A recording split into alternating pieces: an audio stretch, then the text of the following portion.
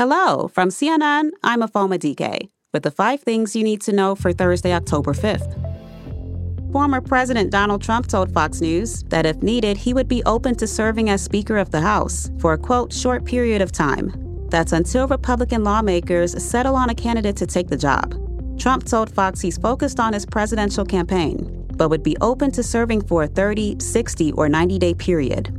Trump would need to earn the majority of votes. A source familiar with the discussions told CNN Trump is considering going to Capitol Hill in the coming days to speak to Republicans. Separately, Trump allegedly talked about potentially sensitive information about U.S. nuclear subs with a member of his Mar-a-Lago resort. That's according to a report from ABC News. The network sources say the member is an Australian billionaire who allegedly shared the information with, quote, more than a dozen foreign officials, several of his own employees, and a handful of journalists. According to ABC, Special Counsel Jack Smith's team investigated the incident. A Trump spokesperson tells CNN that the claims, quote, lack proper context and relevant information.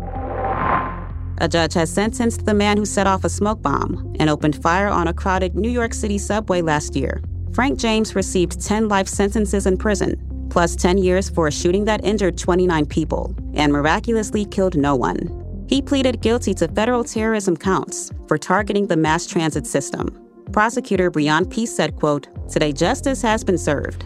Today's sentence sends a clear message to any would-be terrorist.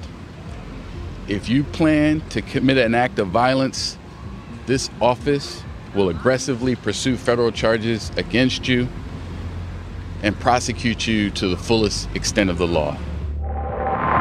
A drone attack at a military college graduation ceremony killed at least 80 people, including women and children in western Syria. That's according to the country's government. No group has claimed responsibility for the attack, but the defense ministry blamed, quote, terrorist organizations supported by well-known international parties.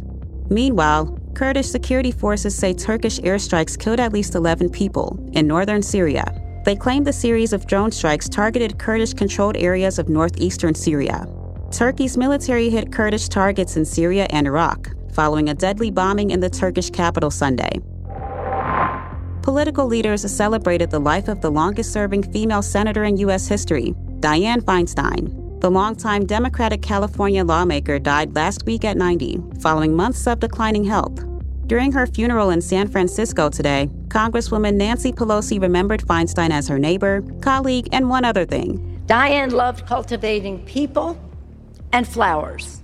She cultivated relationships, bringing people together, officially, personally, and romantically. You know that Dianne was a matchmaker. Feinstein's granddaughter, Eileen Mariano, said she taught her how to play chess and even suggested a name change when she was born. Minutes after I was born, at the hospital, she exclaimed to my mom and dad, "Oh wow, she looks just like me. You should change her name to Dianne."